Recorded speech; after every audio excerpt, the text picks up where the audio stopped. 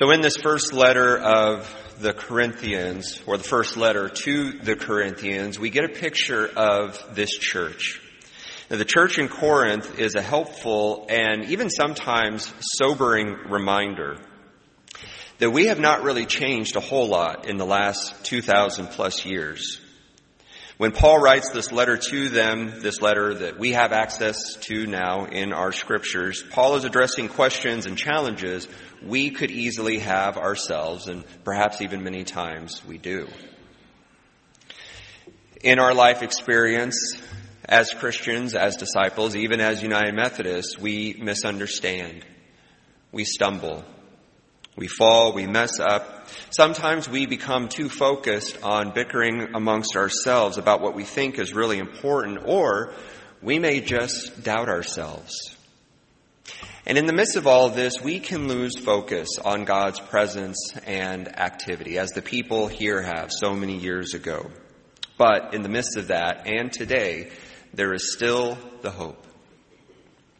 The hope that as we gather, as we worship, as we invite, as we grow, as we serve, we find our way back. And so Paul is understanding this in the midst of the challenges that he is hearing about, the challenges that the Corinthian community is going through. And in the midst of his letter, he sends them to this passage. And this comes from 1 Corinthians chapter 12. Paul writes, God's various gifts are handed out everywhere, but they all originate in God's Spirit. God's various ministries are carried out everywhere, but they all originate in God's Spirit. God's various expressions of power are in action everywhere, but God Himself is behind it all. And then this was the verse that really spoke to me. Each person is given something to do that shows who God is. Everyone gets in on it. Everyone benefits. All kinds of things are handed out by the Spirit and to all kinds of people. The variety is wonderful. Wise counsel, clear understanding, simple trust, healing the sick, miraculous acts, proclamation, distinguishing between spirits, tongues, interpretations of tongues. All these gifts have a common origin, but are handed out one by the one Spirit of God. God decides who gets what and when. So it was 2,000 years ago, and of course even long before then, and so it is long afterwards and even beyond us. And so again, this kind of reflection of where we might find ourselves from time to time, we see in this church, the church at Corinth, who seems to be full of people, individuals, looking out for their own spiritual welfare, and at the same time sharply divided on how they are to use their gifts and for what reason and who is worthy of receiving them, all so that they are trying to figure out, living out their call as a follower of Jesus Christ. And in Paul trying to guide them, if we know anything about Paul, he kind of has this roller coaster of responses. Sometimes he's very compassionate and affirming. Other times he seems very short and impatient. And particularly in this spot, he seems to be upset with the church at Corinth, trying to figure out who they are as a community. Some of you may know the name Stanley Hauerwas. He was a professor at Duke Divinity School many years ago. He has observed that a community should be judged by the type of people it forms. And so far, this gathering of Corinthians is having a hard time producing people capable of living out the kind of Christian community that Paul was teaching them and that Jesus proclaimed in the Gospels. In the section immediately preceding this, so in chapter 11, Paul goes through this huge passage trying to help them relearn what the Eucharist, what communion is. Because at the time, he is observing that people are, bringing piles of food and they're taking in the bread and the cup as though they're just having yet another meal. It kind of reminds me of when McDonald's first became a franchise. So decades ago, as it's kind of sweeping across the nation, people are buying up the rights to have a McDonald's in their own community. People are bringing fried chicken, they're bringing mashed potatoes, they're bringing all this stuff and not really focusing on the burgers and fries. And the founders are just going crazy because they're not following the protocol. They're not following the script. People are just kind of doing what they want to do. And then, of course, as United Methodists, it made me think of a potluck. You know, how we all bring our various foods, you know, our best recipes, and we have to try some of everything, and then we sit down with this huge heaping plate full of lots of good stuff. But then we have to ask the question, is all of this really the focus? Now, of course, there is nothing wrong, and I say this from personal experience and personal desire, that we keep having potlucks with all the variety of gifts because they're all very good. But at the same time, we also know that that's not Holy Communion. That's not the sacrament. And that's what Paul is trying to get the church of Corinth to realize. It's not necessarily that people bringing in their own special recipes is bad. But we have to remember that's not the Eucharist. That's not the holy event of Christ being broken and pouring out so that we might know what it means to truly be fed totally, not just in body, but also in heart, in spirit, in mind. That's what the Eucharist is. This is what Paul is trying to get the church to understand. And the other thing that's important to know about the Eucharist, about communion, separate from any other meal, is that the elements are not simply to sustain us, not just us individually, not just us personally, but so that we have the strength and the means and the passion to go out into the world and to be that communion, that Eucharist, for others who are hungry, who are thirsty, who are alone. We are given the means to go serve the world for Jesus Christ. And so 2,000 plus years later, how are we focused on serving the world? How are we focused on serving others? How are we focused on recognizing those who are in need and not just passing by? It's like that metaphor of the airplane mask. Many of us have probably heard it. You know, we have to put on our own mask before we can put on someone else's. It's the idea that, of course, we need to take care of ourselves, make sure that we have enough strength to go out and do what it is that we need to do. But every so often, perhaps when we put that mask on, it feels really good to get that rush of oxygen, and we feel nourished and we feel comfortable. And maybe we see the steward passing by and we might ask if they turn up the air just a little bit. And maybe while they're walking around, if we could get that extra bag of peanuts. And then, and we may forget why we have the mask on in the first place. And we may miss the person who is still sitting across from us, who has not had the ability to put theirs on yet. When John Wesley started out in pastoral ministry, one of the things that he wanted to change was how the local church worked alongside its community.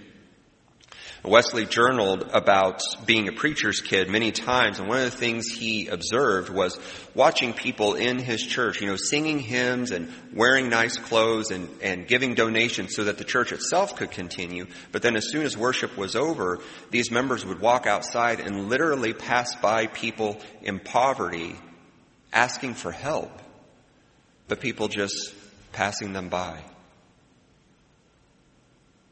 Part of Wesley's movement, especially as he began to not only understand God's grace, but more importantly, understand and accept God's grace for himself, was to see how it was all connected. So as we have talked about grace before, prevenient, justifying, sanctifying, how it's all connected together and how it is available for everyone. So not just he, John Wesley, personally, but the fact that it's for the entire world. And so then going out into the fields, going out into the pubs, going to these places that the established traditional church at the time may have seen as disconnected from God's presence, Wesley brings alive the spirit and the story and the gospel of Jesus Christ to these people who are in need, and really exemplifying the message that Christ himself brings. The kingdom of God is here. The kingdom of God is here in the fields. The kingdom of God is here in the pubs. The kingdom of God is here in the still mills. The kingdom of God is here at Mung Park. The kingdom of God is here at the lake. The kingdom of God is in our midst. The kingdom of God is in you. The kingdom of God is in you. Paul lifts up the people of Corinth in their journey with Christ, not just so that they can enjoy it for themselves, not just so that they can understand it for themselves, but so that they are empowered to then go share this story, this good news, with others. We receive the gifts of Jesus Christ, and in this, in the Eucharist, in the baptism, in the Bible studies, in going to worship, we discover these gifts for ourselves, but also how it is that we take these gifts out into the world so that others may experience this transformation, which is why, as United Methodists, we go to transform the world. This is what it means to be UMC. As I've said, the mission statement of the entire United Methodist Church all around the world as a denomination is making disciples of Jesus Christ for the transformation of the world. Not only that we receive and that we experience what it means to follow Jesus Christ, but we take this experience and we go out where Jesus would go himself, and we invite others along the way. And there are many, many ways to do that. It is not, again, not always just articulating the words, not just saying, let us go and follow together. There are many ways that we can transform the world. One of the blessings that we have as First United Methodist of Lakeland is that we are able to share stories of service throughout our congregation, throughout our community, and as Nikki said, throughout the world. Not only do we have these opportunities to do so, but we have so many people in the midst of our congregation, sitting here, right now, again, whether physically or online, so many of our community being able to give that service of Christ, whether it's here in Lakeland, here in Florida, here in the United States, or anywhere on the planet. As Pastor Nikki said, several of our members have partnered with Zoe Empowers. Zoe Empowers is an organization that helps typically orphan youth, and even down to the age of 3 years old, rediscover their identity, rediscover their worth, help them to be self-sustaining, and also so that they can help others in their family, their new adopted family of other orphans who are now part of one community, helping others. Over the years, our team of travelers from here in the church have grown. 2 of our last group went for the first time. A couple that you may know, Steve and Marcy Lohr. For them, it was not just traveling to the other side of the world, but what it means to be a servant, to be a disciple in all parts of life. Let's hear from their story.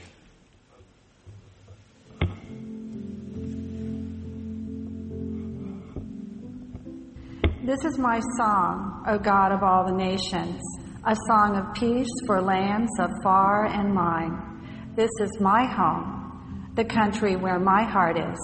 Here are my hopes, my dreams, my holy shrine. But other hearts in other lands are beating, with hopes and dreams as true and high as mine. We recently went on a trip to Kenya with other folks from our church and from churches around Florida. Zoe's an organization that works with orphans and other vulnerable children and empowers them to own their journey from extreme poverty to sustainability. The challenges that they're overcoming and who they are becoming is amazing. These are teenagers. These are young people, 16, 17, 18, 19 years old, who are starting their own businesses. They're caring for their younger siblings. They're hiring people within their community and helping them change their lives. From the Bible, we know that orphans, widows, and foreigners are important to God. And for me, going on this trip, one of the things that I saw and learned was that the Zoe program is not a program from the outside. It's a program that's been developed by the indigenous people and has been a model that is being shared and beginning to be adopted by other folks. They're recognizing that this isn't an aid model, this is an empowerment model. With these young people, they're not making it a Zoe dream. It's not an American dream. It's the individual young person's dream and hopes for their lives. And I think as United Methodists, we're very good at doing that. We do it through UMCOR, United Methodist Committee on Relief. We come in without agenda other than to help, to serve, and to provide something for people in great need. And that's what Zoe's doing. And I think when we do that as United Methodists, we're living up to that description I've often heard said about United Methodists, that we're long on grace and short on judgment. We come to serve and to love and without agenda, without wanting to take control, just to help people and to be the hands and feet of Christ. For me, I am still unpacking those experiences and what I'm taking away from it, but my life certainly has been changed. I have a screensaver on my computer, and it's places I've been and things I've done. This is the first time that I've put people. And so these children have become my heroes. Before we were a problem, but today we are like an answer in our community.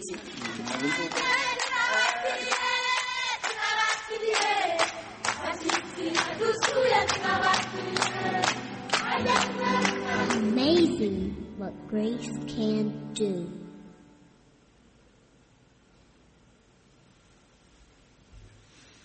Stories of transformation.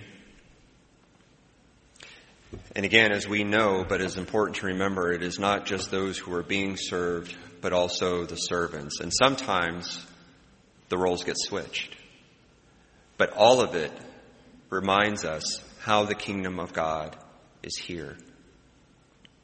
And because of that, it doesn't have to be an experience half a world away to experience similarly what it is that Steve and Marcy experienced on that trip. It can be right here in our community. It can be with the school, with the students, the staff of Philip O'Brien. It can be in the Waterworks ministries. It can be in the food drives that we have. It can be in the many different ways that we have opportunities to serve right here in our community.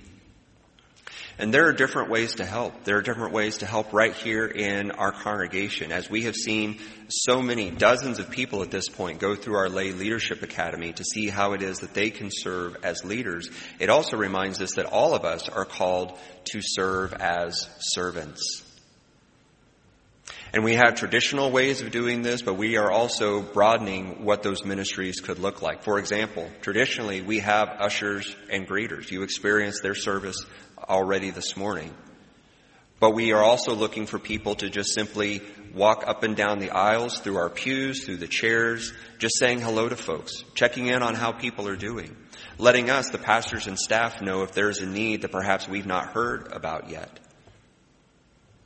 There's traditional ways to serve in children's ministry, for example, and traditionally, it's parents or staff who help out, people who are personally invested because their child is currently now a part of the ministry. But we are looking for individuals in all walks of life who either want to have an opportunity to interact personally with the children or maybe help out with some of the tasks so that our servants are having that time to be with kids.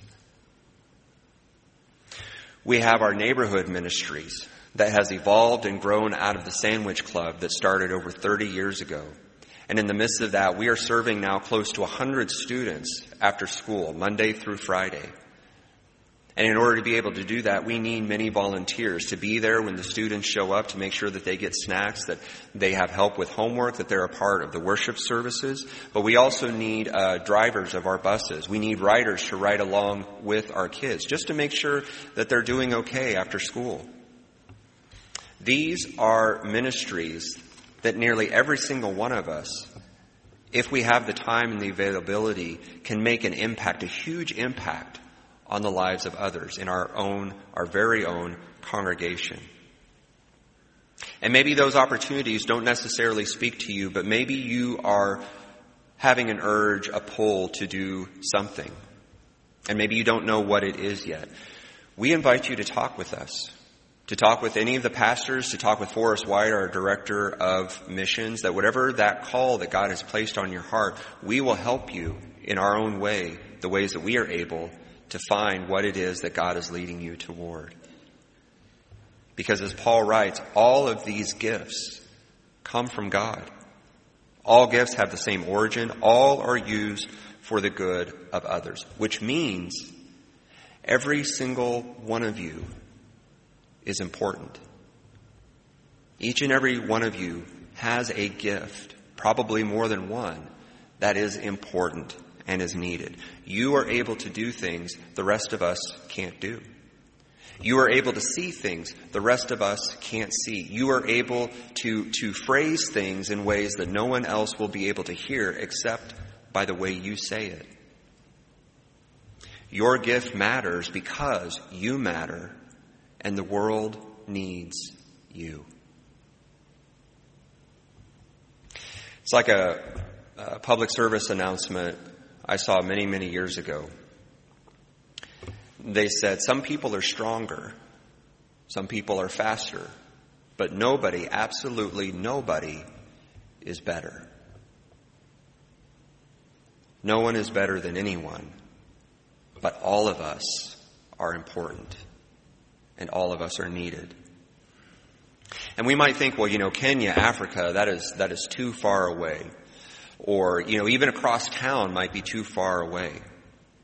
But when we say for the transformation of the world, sometimes we might get too focused on the world.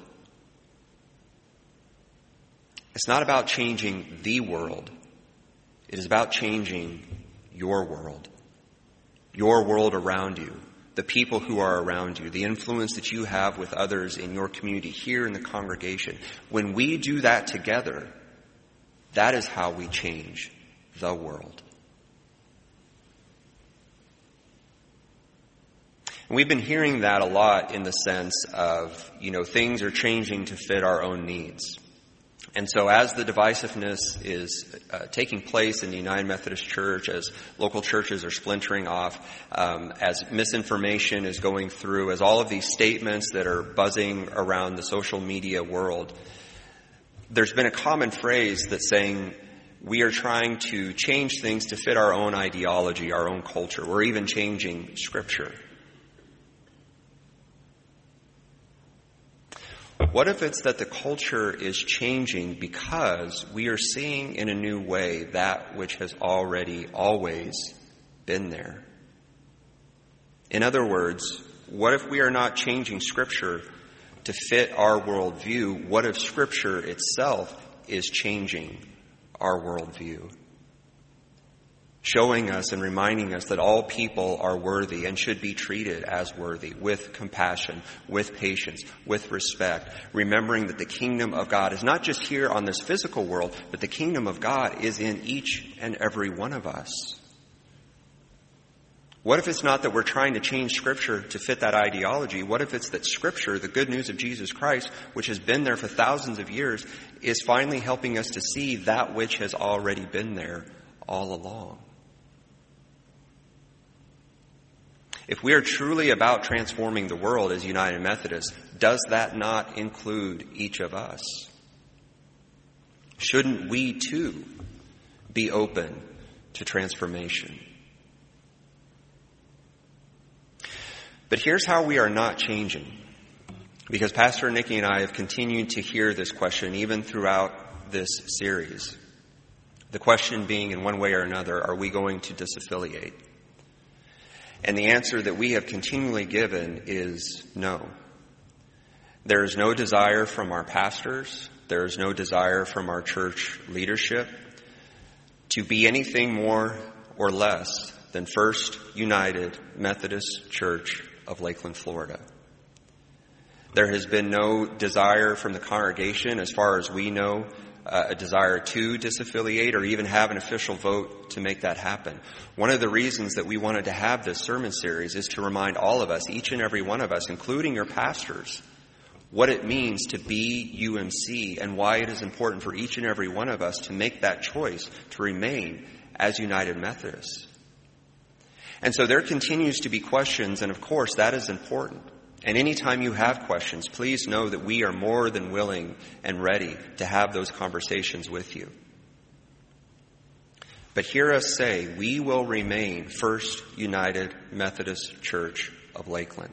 Not just as because what we personally want, but there is too much writing on what our church is doing and can do for us to be any more or any less than who God has already called us to be. There is too much work to be done. In the midst of Paul's letters to the church in Corinth, one of the things that he lifts up, and what he continues to lift up in many of his letters, is that love is the most important spiritual gift of all. And that's a spiritual gift that every one of us has. Now, we may have other gifts that can help emphasize that and embody that, but in our heart, not just as United Methodists, but more importantly as God's people, love is that foundational spiritual gift. And that is the gift that we will continue to embody as First United Methodist Church of Lakeland, as often as we can, in all the ways that we can, in all the opportunities that we can, as many times as we can, to as many people, as many communities as we can. Because that's who we are when we be UMC. And so as we are reminded of this and as we take this in once again, I invite us to share this prayer together. It is a prayer that you may already know. It is the Wesley Covenant Prayer. It is a prayer that Wesley prayed himself many times. It is one that he shared with many individuals. And as the Methodist movement evolved into the United Methodist Church, so do we continue to take this prayer with us. Again, not just as United Methodists, but as people who are called and led and empowered by God to be loved, of course, ourselves, but to also share that love with each other. I invite us to pray this prayer together. I am no longer my own, but yours, God. Put me to what you will. Rank me with whom you will. Put me to doing. Put me to suffering. Let me be employed for you or laid aside for you, exalted for you or brought low for you. Let me be full. Let me be empty. Let me have all things. Let me have nothing. I freely and heartily yield all things to your pleasure and disposal.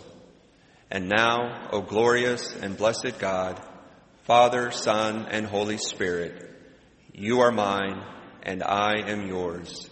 So be it.